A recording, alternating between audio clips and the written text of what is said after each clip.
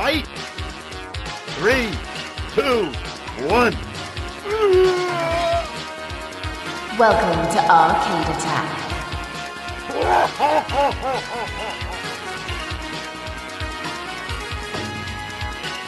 A retro gaming podcast for up to 4 players. Sonic Boom! Being bad geek!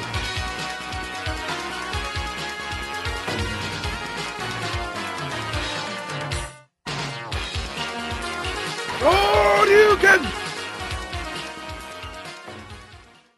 Welcome back, listeners and even viewers on our YouTube channel.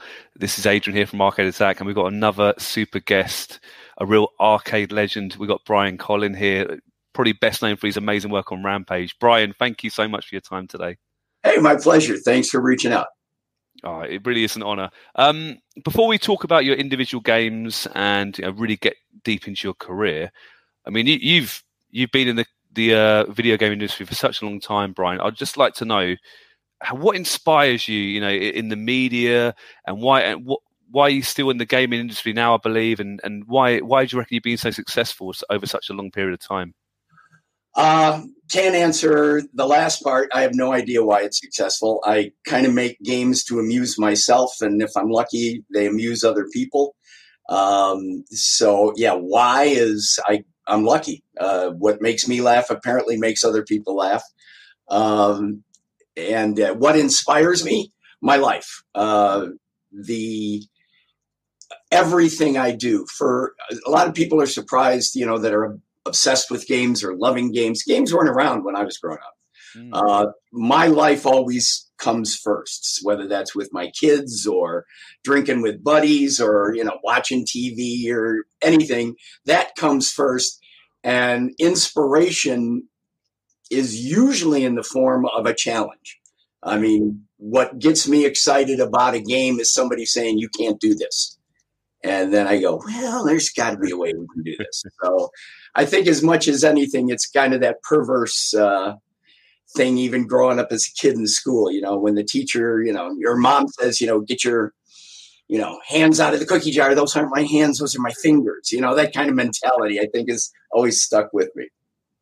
Oh, brilliant. Thank you. I mean, you mentioned there you didn't have video games when you were growing up. So I'd just love to know, how did you get into the video game industry? What was the first game you ever worked on? How did you think that's the industry for you? I didn't think that was the industry for me. I was a filmmaker in high school, filmmaker in college, made a lot of films with friends, but in college it costs a lot more. So I started doing animated films because I could control it better. And my main character wasn't going to drop out halfway through the semester.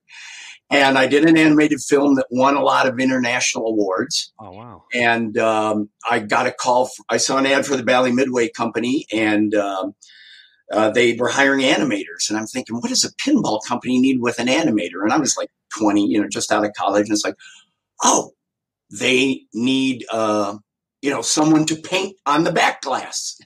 And so they're looking for a cell animator. Well, I got there and I found out I was, totally wrong, naive. And the gentleman who interviewed me is like, no, we're looking for an animator for video games. We saw we started an in-house development group and we need an animator, a professional animator. And I'm like, really? For like Pac-Man? People do that? But, I told him I had a successful ad agency. I was mainly getting paid in free beer and pretzels. But I said, you're going to have to, it's not that I don't want the job, but you're going to have to pay me more than like $300 a month. Ooh. And he's like, we're a big video game company. I think we can do better than that. And I left and they called me up and I was with some friends and they found me, tracked me down and said, we're hiring you. And I'm hanging up the phone and I tried to make a joke out of it. I said, guys, looks like childhood's over. I've got a real job. Oh. And I actually choked up and I've never been more wrong. I mean, it has never been anything like a real job and childhood has never been over. I mean, talk about backing into something. Within the first few weeks that I was there, I mean, they hired me to do the animation on Discs of Tron. You remember Tron? That was the first one. Well, the little guy animated looking like very jerky and everything. So they hired me.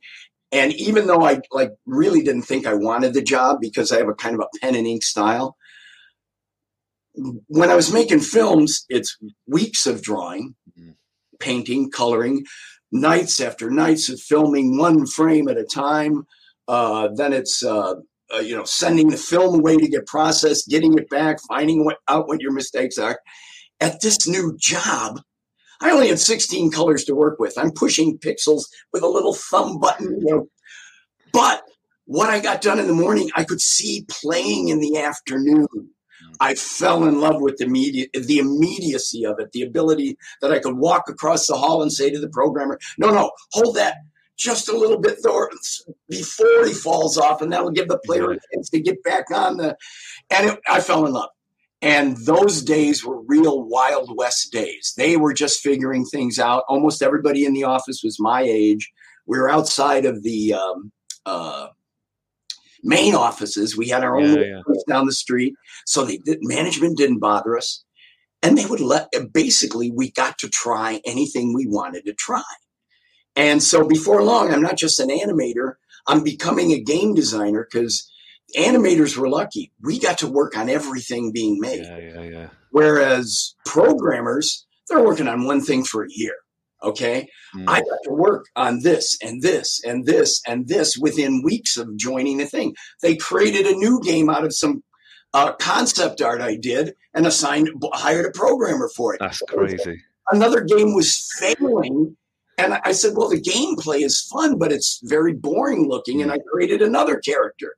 And they let me reskin the game. And then it went out into production. So these were really, and this is all the first months, couple of years. A few years before I did Rampage, before they were calling me a designer. But it was a wonderful, wonderful time to back into this industry because there was a ton of creative freedom. And, it was just a wonderful time. And I told you I would ramble. So no. You got to interrupt me.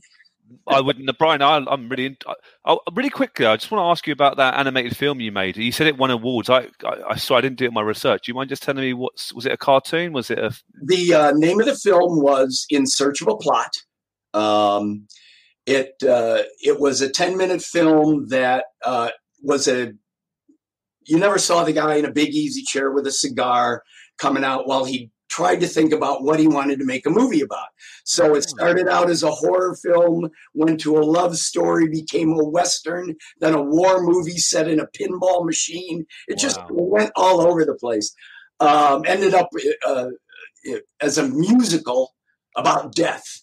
So I hit every button I could hit. And I mainly was just having a lot of fun with it.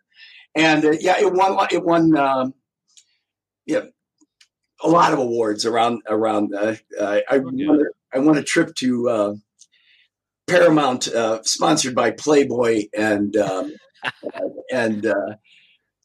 Hefner's parrot bit me, but that's another story. We don't. Oh wow! I've been blessed. I've had a fun life.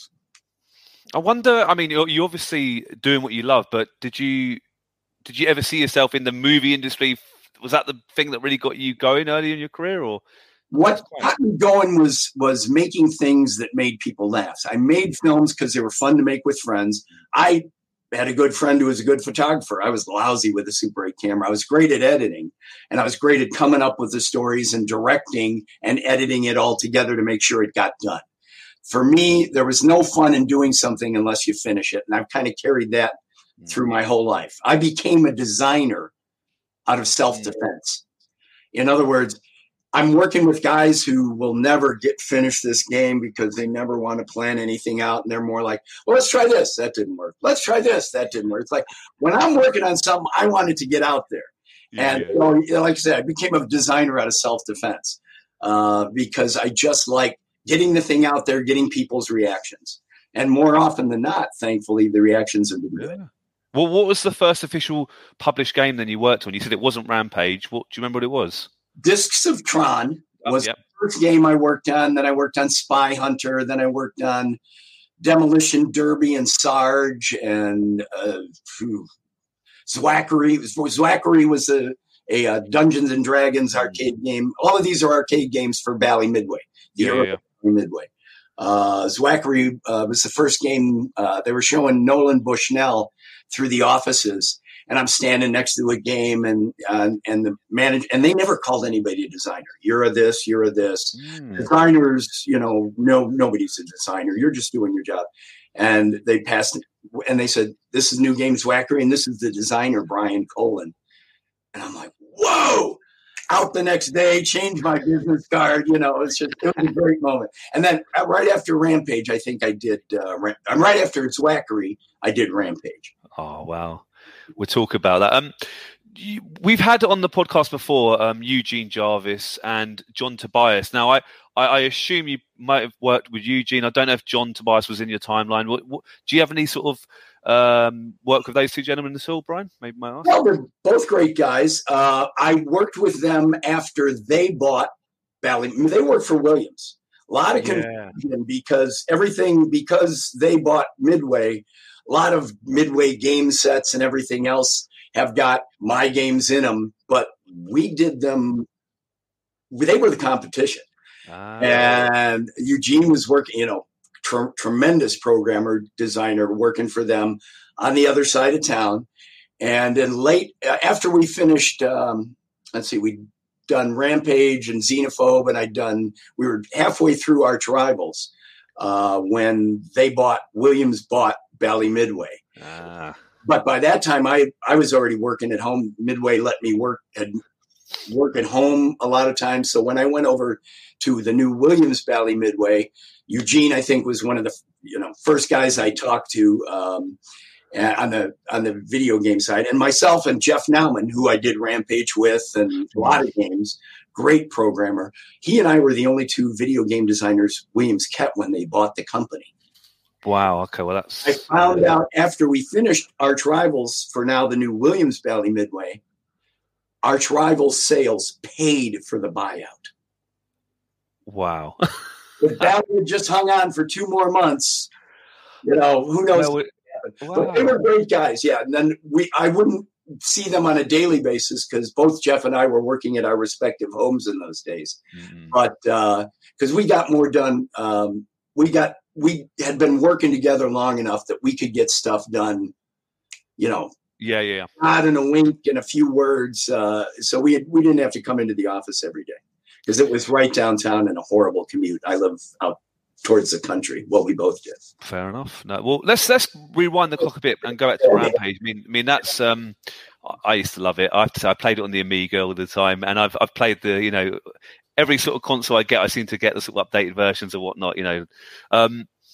How on earth did you think of this idea? Was it something in the back of your mind for months or years? These characters, and I'd love to hear the inspiration behind it. The inspiration, I guess, is like I said, I'm old enough that, the Magnavox Odyssey was the video game and you had to put a colored screen on your black and white TV just to get color on it. So I didn't have video games. I played in a sandbox with Army men. And then when you're done with setting up everything and digging your little tunnels and building your fort, there's nothing to do but stomp on it, So that's probably the inspiration, but that's not when I was thinking of the actual inspiration for the game.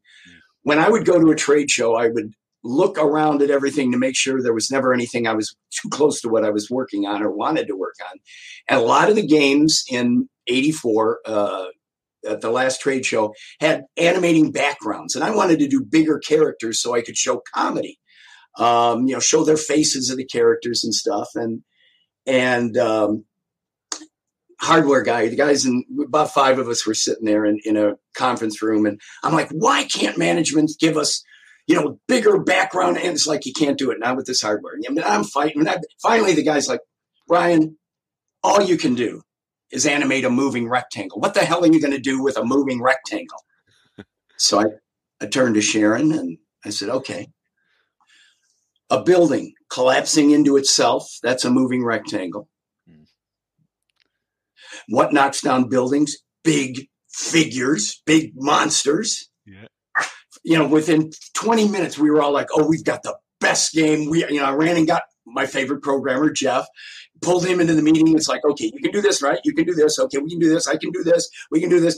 We got this. Ran to our boss. It's like, we've got, the number one game next year. And of course he said, no.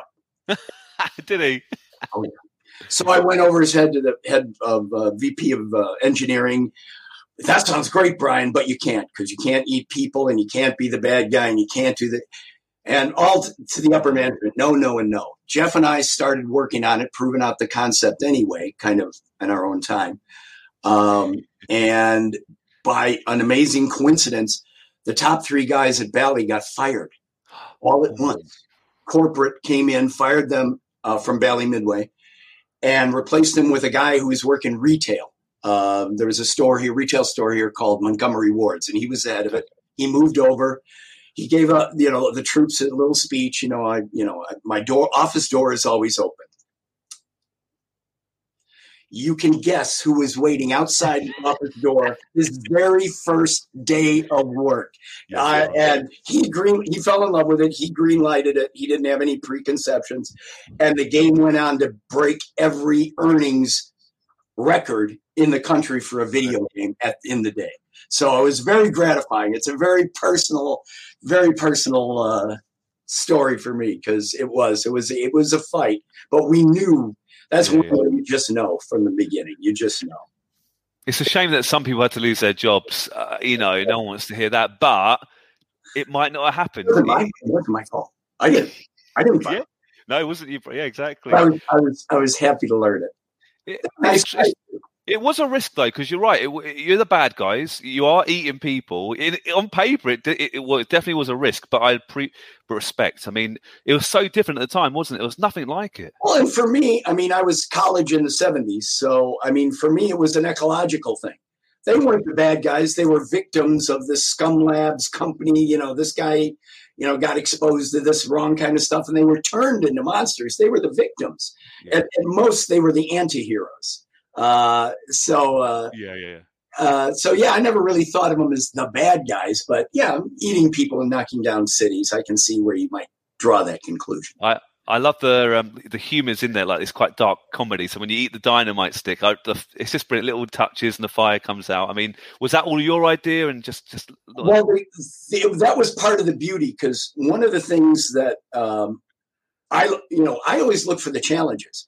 And with a lot of games, if you've got big characters, you can only do so much. You've only got so much ROM space, so much memory to contain your art. With this, like George and Ralph, people ask me, why a wolf? It's like, well, we didn't have art space to do, 3 full characters, because there's a lot of animation there. Ralph is George with a different head. And we did the color palette. So it's like we're always thinking of that kind of stuff. And then the little guys that popped out of the windows, for us, that was brilliant. Jeff and I go back and forth. It's like, okay, we got to have a guy on a toilet. Oh, we'll make him 2 parts. You eat the guy off the toilet, but then if you punch again, the water knocks you back in your face. So we would just come up with this stuff over the months of doing this, and they were all small. So we could get dozens and dozens of little surprises in there. And I think that's why Rampage had such legs. That is to say, where other games came into the arcade and dropped off, Rampage would come in high and then lower a little bit, but it lasted for years in arcades, in bowling alleys and ice arenas and everywhere. That's part of what made it great, was the structure of it. Let us take advantage of a kind of an outdated hardware, even when we were doing it, in a way that nobody thought you could. We lucked out. We were lucky. I do like the 3 characters, George, Lizzie, and Ralph. Was it always going to be a free player mode of 3 players, or was there other characters you thought about? You mentioned the colours there, but why particularly George, Lizzie, and Ralph? May I ask? Well, I was as an animator and a monster movie lover as a kid. I loved King Kong, of course, and the Ray Harryhausen version, the stop motion animation. I made a few of those in high school. Nice. But so I knew, and one had to be a gorilla.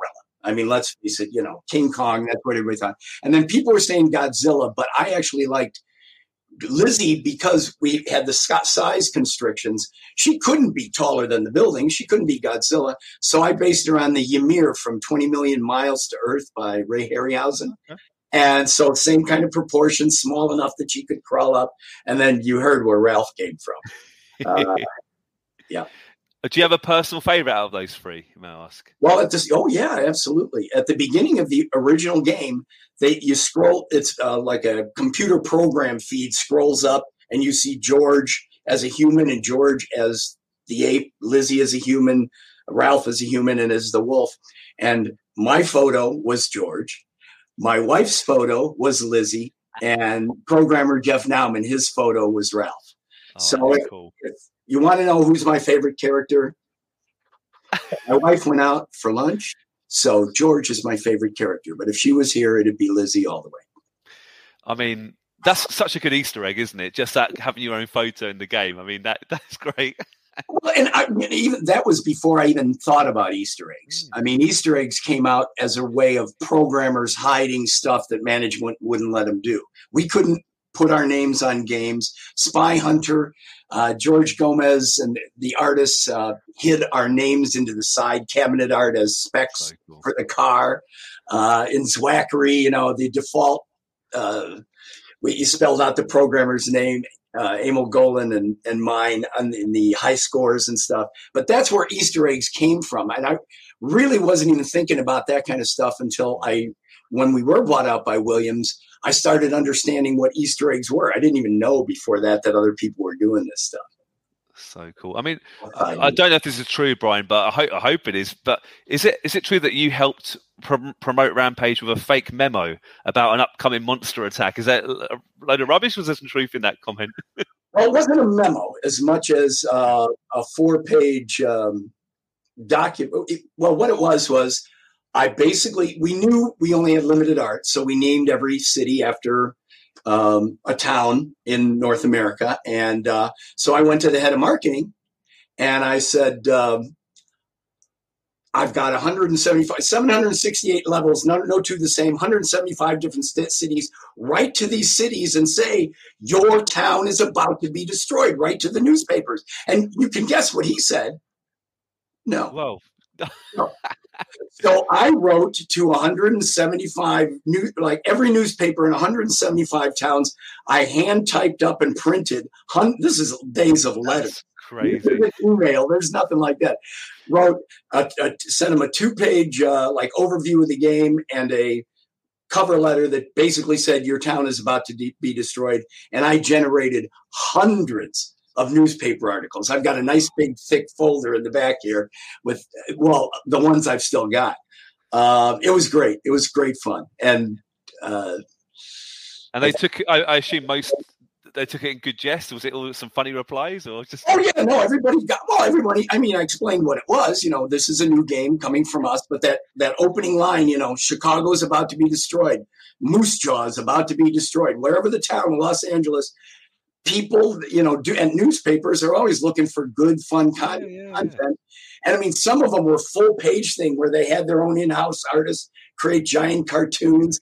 I mean, and all of them were great, and it was all free publicity. It was great. I mean, that's why, again, Rampage really, it was my baby, and there was no way I was going to leave any stone unturned. No. It's something that would go viral now, that kind of thing. I mean, it kind of went viral before the internet, didn't it? That kind of weird. It's great. There was no such word back then. I mean, for me, the internet. I'm not a gamer. I play certain games. I love them, but I'm more about making games is fun for me. And especially back in the day, my first computer. My first controls were horrific. My first computer was, little tiny green screen monitor, and my hard drive was as big as at first it was 7.5-inch floppies. And eventually when we got really good hardware, it was the size of a dishwasher and it would hold less than a JPEG can hold today. So I'm not a technical guy. Yeah. I want to know enough that I need to know to get around whatever problem someone's throwing at me. And I don't even know how I drifted over to that. What were you asking me again? Well, no, but I was just going to say, actually, it's a good question. If I was in your shoes, Brian, after Rampage came out, you knew it was a huge success. I personally would be walking to the nearest arcades and watching people play it and get. Did you do that? Yes, I'm so glad you brought that up. That is the thing I miss most about arcade games. That was part of the process. It was the best part of the process. When we would make a game, you'd work on it for 8-9 months, and it got to fully playable, and everybody in the office is wandering, and especially at Old Midway, everybody was very peer-to-peer. Everybody wanted to help everybody else do stuff. And, it's very much a team process, even though the core team might only be 2 or 3 guys. Everybody on the floor is helping you out. And you do that for months, all during the development. It'd get to a place where you think it's pretty good, and then we'd go out on tests. And it was usually 6 to 8 weeks where that was part of our day. We're working in the morning, and then we're halfway through the afternoon. Yeah. Hit up the arcade. You stand in the back of the room, and you're watching young children. Well, there's got to be a better way to say that. You're standing in the room, and you're watching players. Yeah. And you're watching their faces. What's making them laugh? What's pissing them off? What's getting them angry at the other guy? Because George Gomez, mechanical engineer at Bally, pinball designer these days. One of the first things, I remember him saying, we've got 2 customers, and it's very true. The player wants to live forever. The operator wants him off in 30 seconds, but he wants that next quarter. We got to make them both happy. So my way to do that, from among the very first games that had a design component to, were I want this guy laughing when he dies. I want this guy digging in his pocket to put in that next quarter. So going into the actual arcades all over Chicagoland and just standing there and watching and seeing what made him laugh. What's making him dig for that quarter? Why is he walking away rather than going in? That was crucial. And then interpreting it. Because a lot of times, somebody who's just writing down what they're doing is going to say, well, people like brown characters better than blue characters because they're playing George more. Or, people don't like dying. Well, nobody likes dying. I mean, and that's why we didn't kill you in Rampage. We turned you into a little naked person that crawled off the screen. That was a tremendous quarter sucker.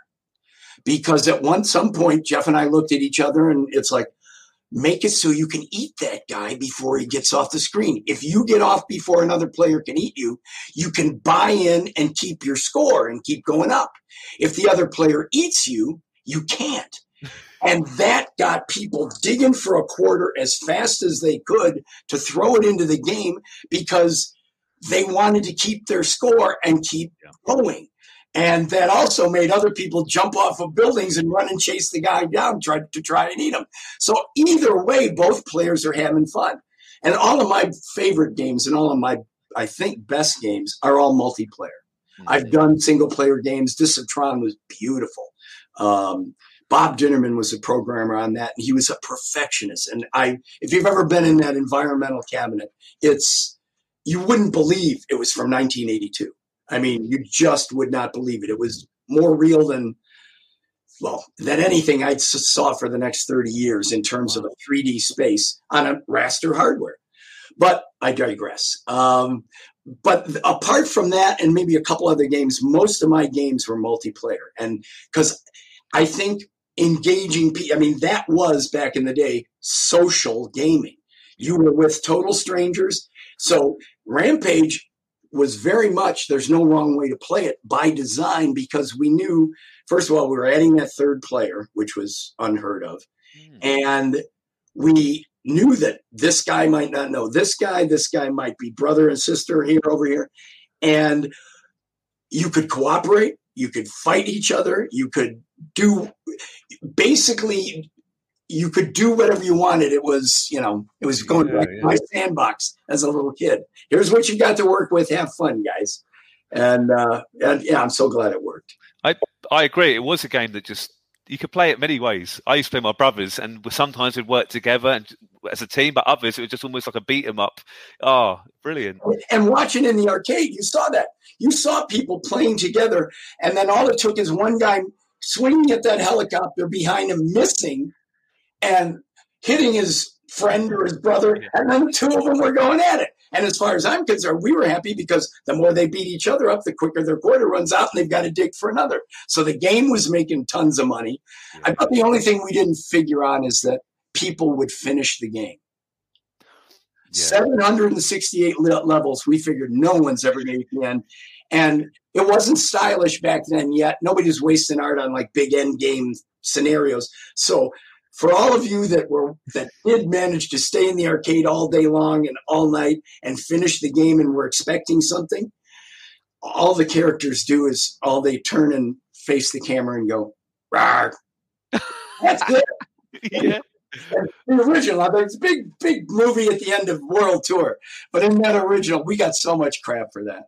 It's like, I played all the way through and it's like, sorry. We didn't think anybody would ever get there. Oh, wow. I mean, Rampage was a huge success at the arcades. It was also ported as well, wasn't it, to so many computers and consoles.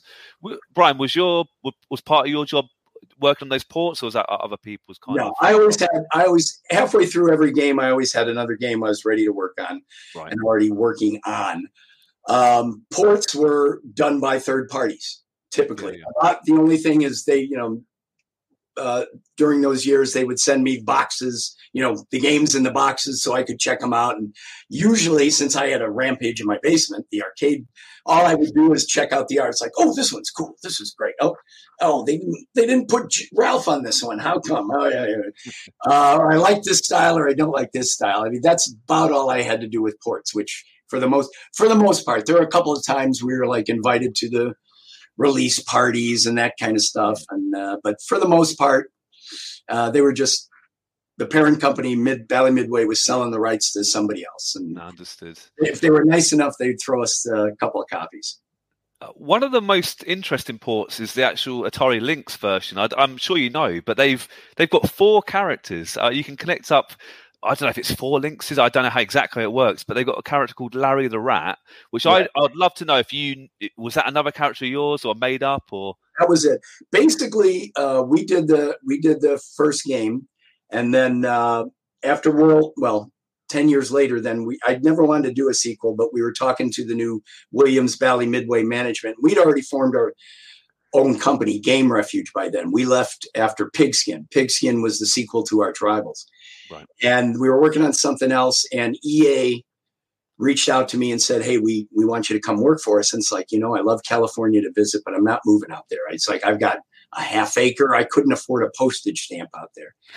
And I talked to them for about a year. And then eventually they said, I said, I could work remotely. I do now from Williams. And they said, no, we can't do that. They said, how about if we give you the money to start your own company? Wow. Sure. So I talked to Jeff, and that's what we did. And we left Williams on good terms, and we kept doing stuff for him. And we were working on something else at the time, but their head of marketing was like, I've got Mortal Kombat now. I've got this going on now. I've got my 14-year-old male lockdown. I need something for girls and old people and little kids. So Jeff and I looked at each other and said, let's redo Rampage. And that's where Rampage World Tour came from. Right. Yeah. So that was the next version that I had. And that one, we made sure there was a ton of hidden stuff, there's a 15-page book filled with every hidden thing. You can go to hell and eat Hitler in that game. Did you know that? No, I didn't. You can go to the warehouse where they keep the Lost Ark. You can go to Area 51. There are and we took a lot of stuff from movies going on at the time. We've got our own parrot versions of, never mind. I'm digressing again. No, it's really interesting. And there's obviously loads of extra characters, isn't there? That's what and moves and so forth. Yeah. On the characters we alluded to in the first one, but really couldn't put in.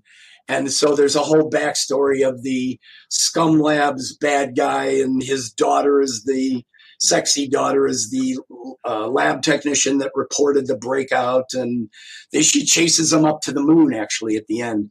And part of that last sequence at the moon, she shrinks them back down to little teeny characters, and they get into her spaceship. And it was banned from some home systems at the time. Wow. Because Lizzie was standing on her head and bounces onto her shoulder and then falls into her cleavage. and just is hanging there. And I guess some home systems back in 1996 decided that that's just too far. Yeah. So, and usually I'm on the other side of that fight. I guess I play it very close to the middle, I guess. Yeah. I'm always at home, and it's like, I'm not putting that in my game. My kids are going to play it. But I felt that one was kind of mild. I was a little surprised that home systems pulled that out of some versions. But I never have anything to do with home games. Oh, no, fair enough.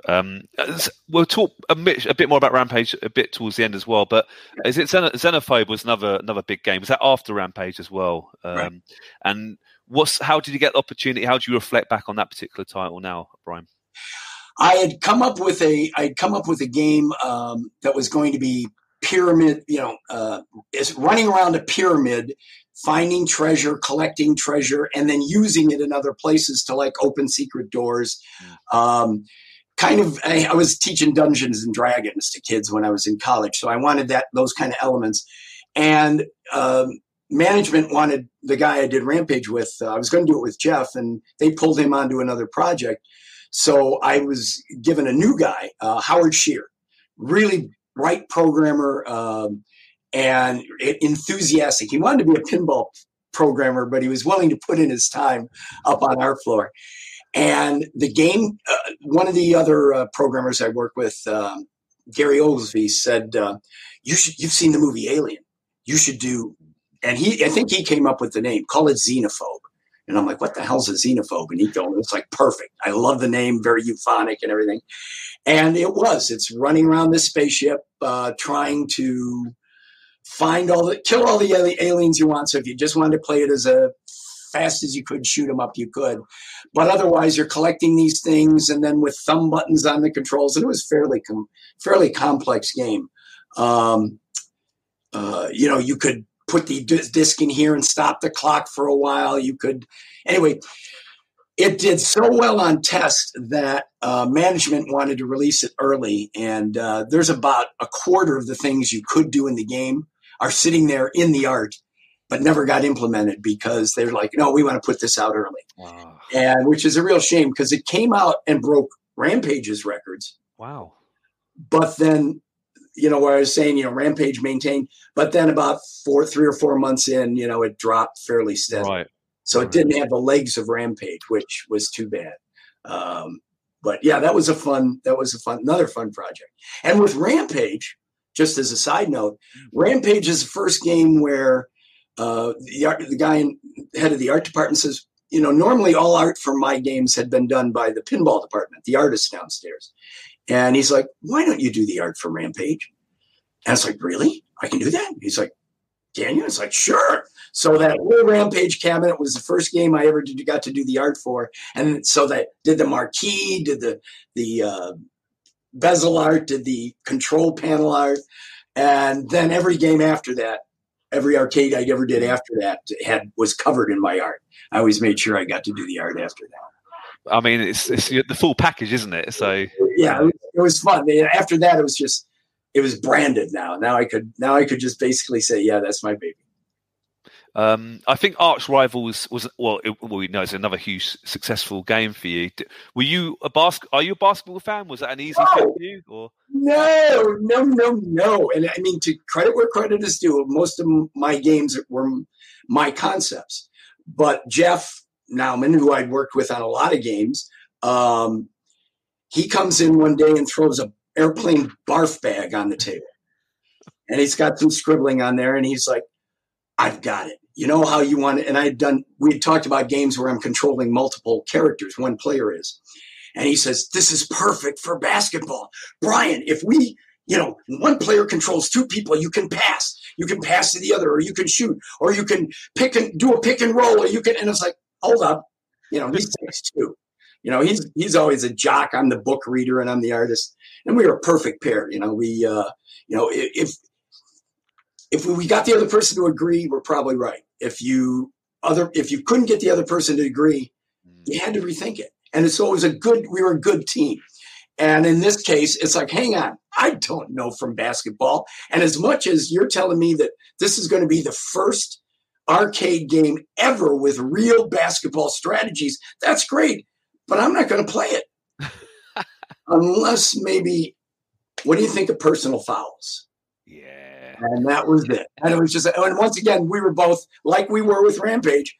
This is going to be a hit, and we got on that, and we had a ball with that, and then about 3 months before we were supposed to go on test, or a couple months before we were supposed to go on test, Williams bought Bally Midway, and Jeff and I were the only two designers they kept. So it was very, very gratifying when that thing did as well as it did after for the new Bally Midway, the new Williams Bally Midway. You said, I mean, you seem to have the Midas touch. No. I see. People don't know about the games that didn't quite make it. Right. I did a game called Patooey Louie. Patooey Louie was a giant red feathered pterodactyl with a bikini-clad cave woman on his back who threw boomerang. She would control the pterodactyl to run around on the ground and eat watermelons, then jump into the air and spit watermelons while she threw boomerangs at giant invisible killer bees. Now, that sounds crazy. Can you imagine why that didn't resonate with everyone? I don't. That one just bombed terribly. I don't know why. So no, fair enough.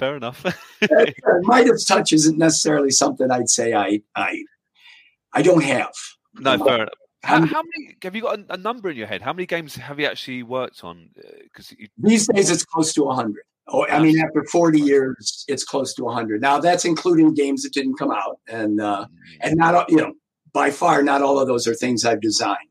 A lot of my early games, or clients will come to us with a concept, and we'll flesh it out. But the majority I designed, and it's not a one-person thing. This isn't me. I'm not a programmer. This isn't O'Brien is all this. I bring what I bring, but I work with great people. It's a team process. It is, all it takes is one guy on the team, not willing to get excited about it and honestly, that's more of what I do. I still do a lot of the art and I'll do a lot of the game design, but these days, as much as anything is getting everybody fired up and keeping them fired up. You're working on something for, anywhere from 6 months to 3 years. It's hard to maintain enthusiasm sometimes, but when everybody's having fun, the game ends up being fun. That's true. Speaking of a fun game, I have to say General Chaos was a great game. I've played it a lot on the Mega Drive, the Genesis, obviously in the US, and I don't think it was an arcade game. Was it? It was just a Sega game. Is that right, Brian? Yeah, that's correct. It was the first game for EA when we formed Game Refuge. We went out there left Williams Bally Midway on good terms.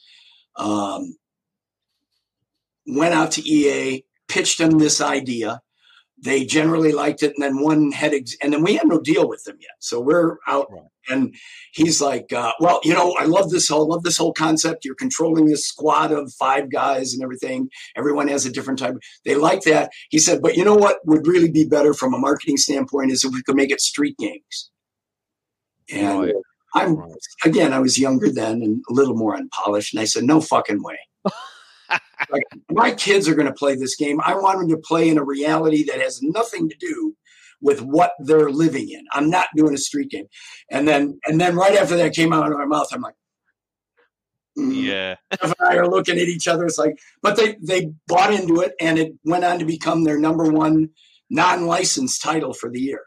I mean, it sold more than the only games that sold more were games where they paid for like the movie rights or the character rights from other people. So as an original game, it was their number one game.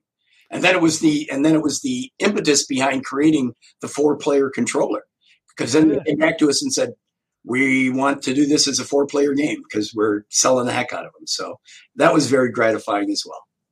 And it was chaos. That D-pad and trying to keep track of all those guys on the screen and everything, it was nuts. It was nuts. It's a frantic game, isn't it? I mean, yes. But was it different? Was it really different to work on that game as opposed to a normal arcade game for the console? Is it a different mindset at all? Not too much from a development standpoint. Jeff and I have been working out of our respective homes for years. We'd meet, halfway in between our towns at a Hooters and do most of our really heavy research there. But we worked well remotely, so the development wasn't much different. The testing and marketing was. I'd send off art expecting it to end up as the marketing art, and I'd get back stuff that I'm going, wow, this is not what I would do. But we had no control over that. They were big. Right.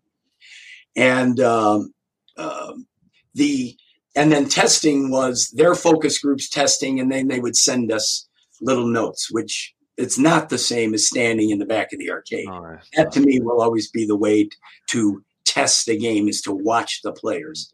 I've had clients who, didn't feel testing was important.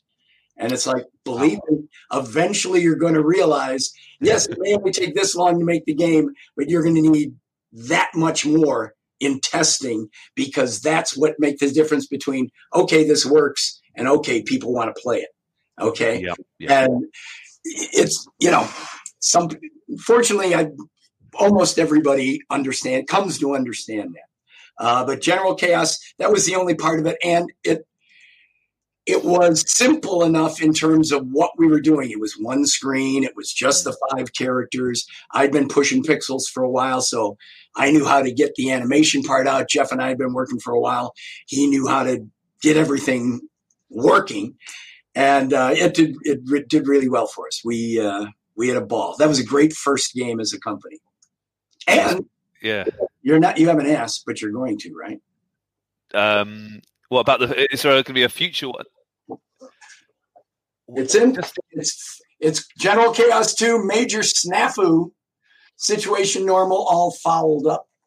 Where I can't see nothing. Anyway, it's in development. I tried starting a few years ago with a Kickstarter, and unfortunately, you were just off, weren't you? Is that right? I think I read somewhere you were We were just starting the multiple city tour of with the arcade indoor kids in LA, and I was flying out that day, and I found out I had cancer.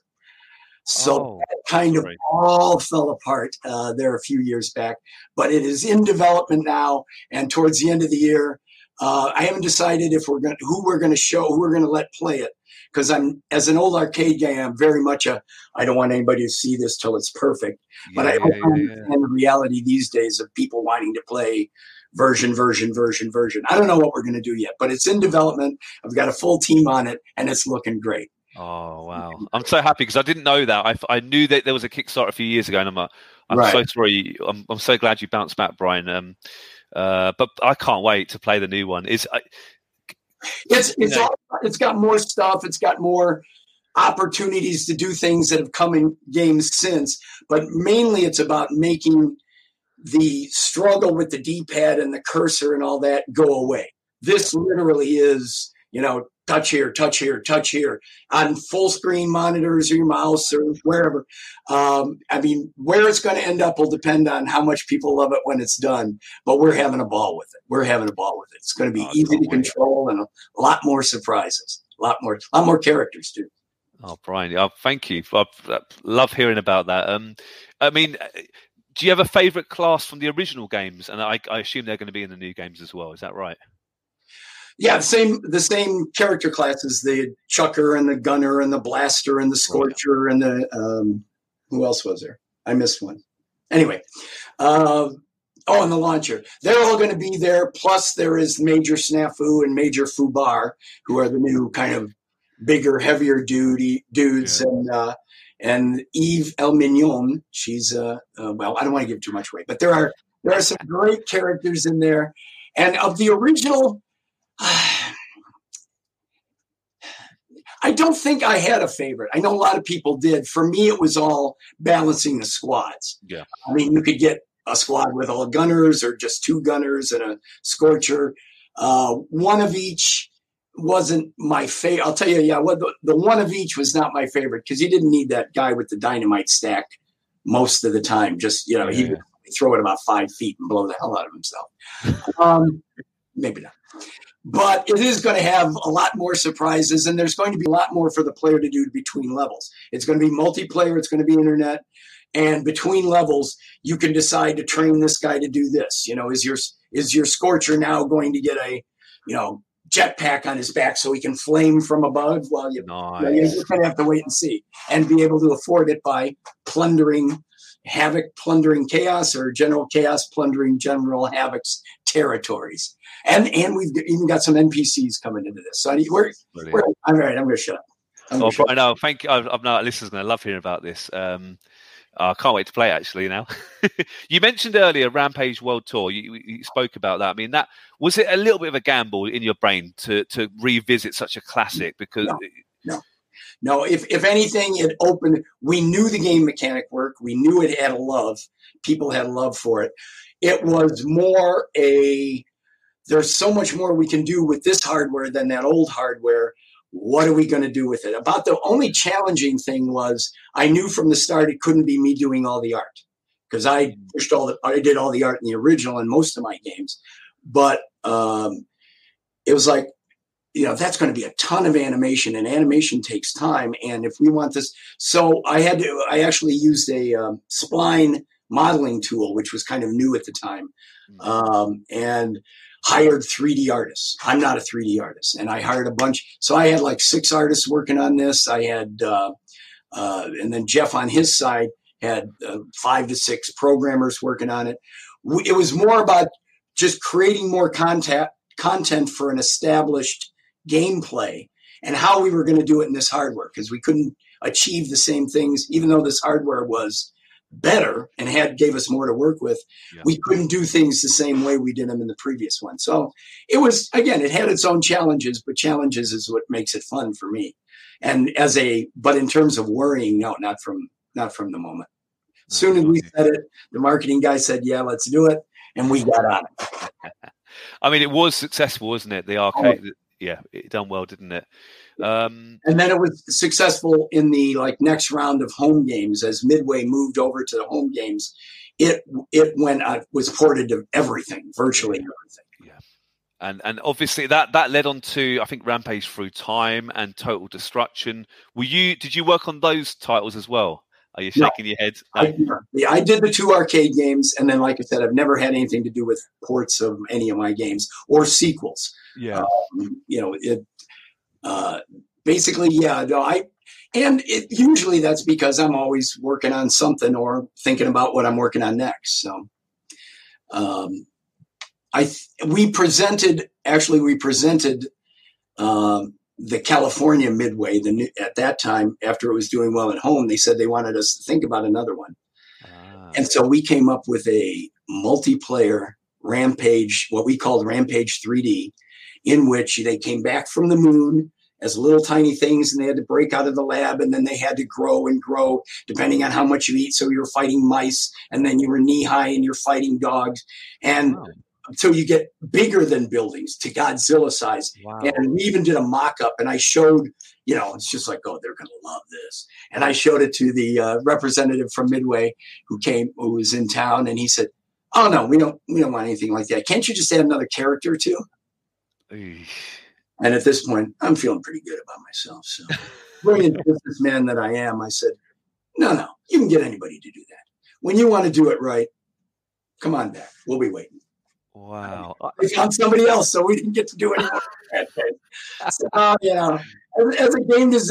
as a businessman, I'm a great game designer. I mean, I'm a businessman. Would you ever like to make a new Rampage game? Oh, sure. Yeah, if you know somebody there, have them give me a call. You know somebody at Time Warner? Maybe I can get The Rock to say something to somebody. Oh, wow. We're going to talk about it in 2 seconds. I can't wait. But I have to say, Rampage, I mean, did you play the Total Destruction and Through Time game? Not really. I saw the box art. No, I mainly play multiplayer games, and I'm usually working on games. Working on games is what I do for fun. No, I mean, I never played them. I've got the boxes here. I've got the games here, but I've never played them. Fair dues. My kids do. Yeah, no, cool. And yeah, I've got to say, video game and movies don't always mix particularly well. We can think of a few duds like maybe Street Fighter and so forth, and the original Mario Brothers. But Rampage, when I heard that they were making a Rampage movie, I was excited, and but I was a bit wary. I was like, "Oh, this could work. Maybe it wouldn't." I have to say, Brian, I really did enjoy it actually when I watched it a few years ago. I'd love to know how you got involved in this. How did you get? Did you get told about this? Were you asked? Did you work on this? I'd love to know about your. I heard through the same way everybody else did. Through some snippet that Warner Brothers was thinking of making it. So I wrote to Warner Brothers and said, "Hey, look. I've got this huge you may not know this, but on Rampage World Tour, there's this huge backstory. I've got all the characters. I'd be glad to help out in any way I can." And I got a polite, don't call us, we'll call you kind of letter. And I kind of followed it in the back of my mind for a few years. And then I saw it. The year it was supposed to come out, it's like, I'm not hearing anything about it. And then I heard The Rock signed on. That's like, okay, so this might really happen. And this is a big, yeah. And listen, we're talking 30 years after I came up with the game. So everything about this got me excited because, it's like, oh, people even still remember. That's cool. And then I got a call from someone someone let me know here in Chicagoland. They were shooting in Chicago, and would I like to come be an extra? Wow. Oh, this is too great. So I said, yeah, absolutely. Doesn't get any better than this. Went out, did a week of running around, Chicago away from imaginary monsters. And then on the next week, someone had let the assistant director know who I was. And he said, would you like to, could we shoot a cameo? So I spent the entire afternoon with all the extras standing off to one side where I'm running in a wool suit and a briefcase down the street behind this camera car. And trying, and it was like, it can't get any better than this. They shot a freaking cameo. And then I get a call from one of the producers, John Riccard. He said, I've been wanting to talk to you for years. And he's like, but, they've got all kinds of policies here at the studio. But now that you're officially an employee of the movie, they can't stop me. You want to come down during the last week of shooting and meet everybody? Whoa. So, yeah, I mean, that was one of those can't get any better than this days. And I could talk for an hour about that. We don't want to let me talk too much. It was so much fun. They were so nice to me. I am in awe of everything I'm seeing because, like I said, I was a filmmaker in college. And here I am through this circuitous, I'm on a huge film set. At the end of the day, I'm taking a picture with the producers and behind me, Naomi and Dwayne are shooting one of the final scenes. And all of a sudden I hear, stop, I got to be part of this. He and Naomi come running down. She gives me a big hug. He just puts his arm around me and starts telling me how, and I'm just in awe. I am, my dimples are on top of my flipping head. I am just so much. He was wonderful. Everything about it was wonderful. And then I got to go to the premiere. And that was, so everything about, and my wife and I, a Hollywood premiere. All right, I'm going to calm down because I'm acting like a little kid again. Well, I don't. What part of the movie are you in, Brian? I can't recall it. I'm not. I got a call. That was it. 3 weeks before the movie comes out, I have a friend in L.A. saying, Brian, I just went to a test screening. And your face is running away from the Willis Tower as it comes down towards you in a huge close-up as you're. That's like, oh, yes, we're at the premiere, my wife and I. And it's like, okay. And then it's like, okay, here it comes. Here. Oh. And right where it should have been in the movie there, it's like, I could even see the L track we were filming under. There's nothing. And the first thing the producer says to me at the party after how'd you like the movie was, yeah, really sorry. Warner came in about 3 weeks ago and we had to cut out, a half dozen Easter eggs and you ended up on the cutting room floor. Oh, I'm so sorry. You know what? It's one of those things that it's almost a better story that way. Yeah, I would love to see the footage just to see how I did. I was probably terrible, and that's probably why they cut me out. But it was in there for a while. And I'm on the DVD. They interview me on the DVD, so Good on you. That's fun. Did you like the film then? You did like, yeah. I was like everybody else in the world. Video game movies suck, and it's not going to be any good. But John made a point to tell me how the script evolved, and I love the fact that they kept the humanity in the game because, like I said, I always thought the monsters were the victims. But by making George, the albino gorilla, making him human-like, they kept the heart in the game and in the movie. And I knew going into it wasn't going to have the little guy on the toilet who you eat and that kind of stuff.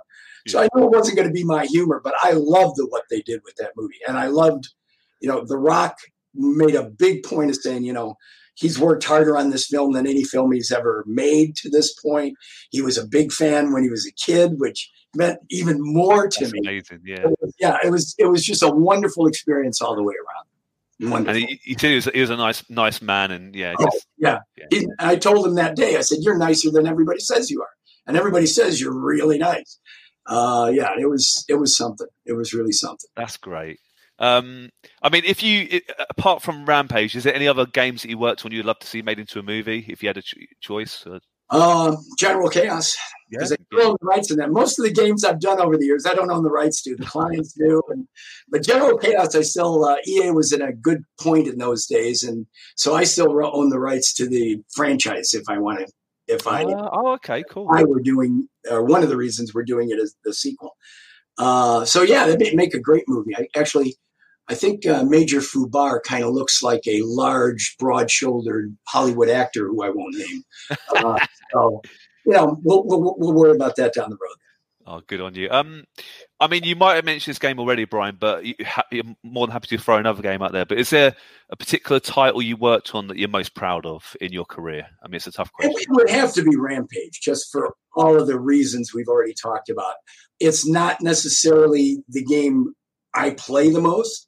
And even that breaks into subcategories because of my head-to-head games, like, 2-player game, arcade games. I love Arch Rivals, but I love Pigskin even more. Pigskin, you were controlling a half dozen guys rather than just the one. And that was basically rugby with battle axes and torches and all that kind of stuff.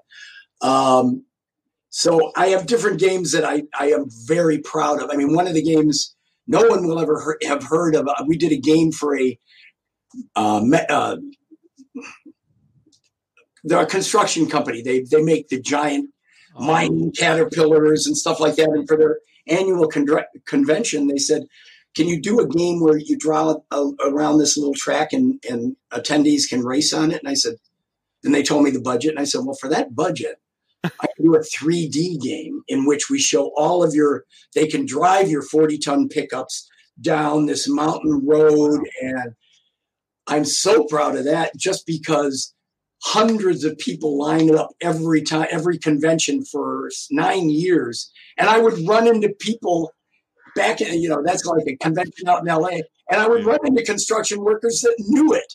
And one of the challenges of that was, it's like, okay, everybody who's going to be here, they're all older people and their wives, and they're at a convention and they're half drunk and they've got to have a ball playing this game. And again, a different type of creative challenge, and I'm really proud of that. Good on you. Yeah, Kamatsu challenge, that was called. That's a good little story. You said you worked on a few unreleased games. Was there a particular game you did work on that sadly wasn't released that you thought actually this could have been pretty big? Any reason at all? Not really. If something didn't get released, it was for a reason. It was either it didn't come off, it didn't have the appeal that I thought it would, like Patui Louie, although we had some hardware issues there too. The bees were invisible because management wouldn't give us increase the ROM size. But the for the most part, no, I take credit where credit is due, and I take blame where it's due too. There are some games that I did that didn't get released because they shouldn't have been released. Maybe because they shouldn't have been. I've got a few that have been released that I regret were released because they just weren't good. But those were projects that I wasn't necessarily in favor of when I started working on them. So, but there's nothing I really wish. Yeah, made it that it wasn't released. If it got released, I'm happy. If it had great sales, if it had poor sales, the fact that I can still play it because it's out there, that makes me happy. I'm more about get it done kind of guy. Good on you. You say you don't play that many video games, but have you got a top 3 that you have loved over your life that you've played? Okay, in terms of games I played, a lot of back in the day. I mean, I played a lot of Doom. Oh yeah. Because for me, at my age, that was new.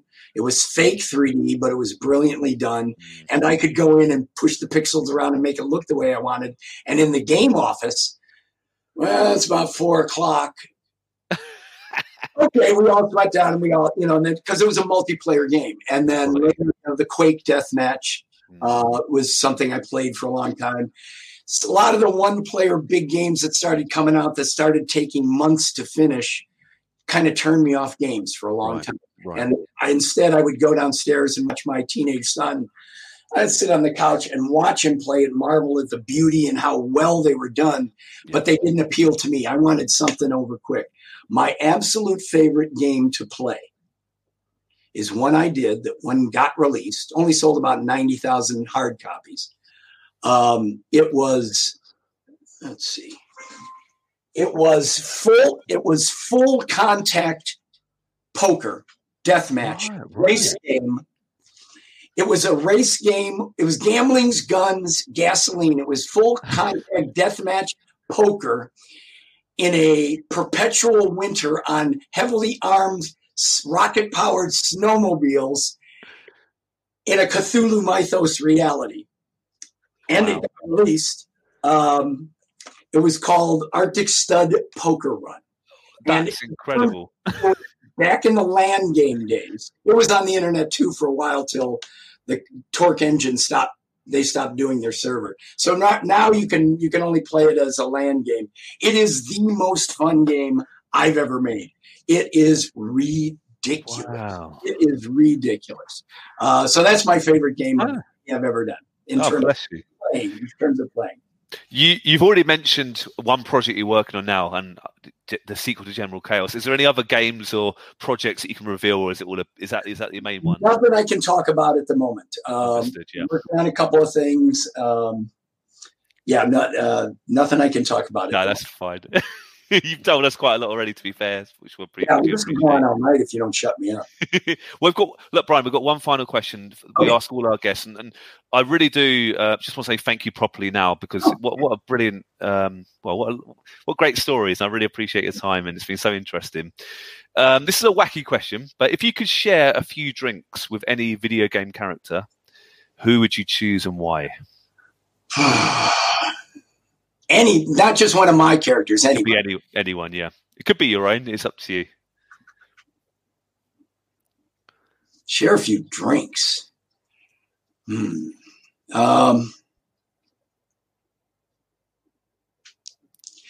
going either on a regular basis. I do share drinks with Lizzie in her human form, who is my wife, Ray.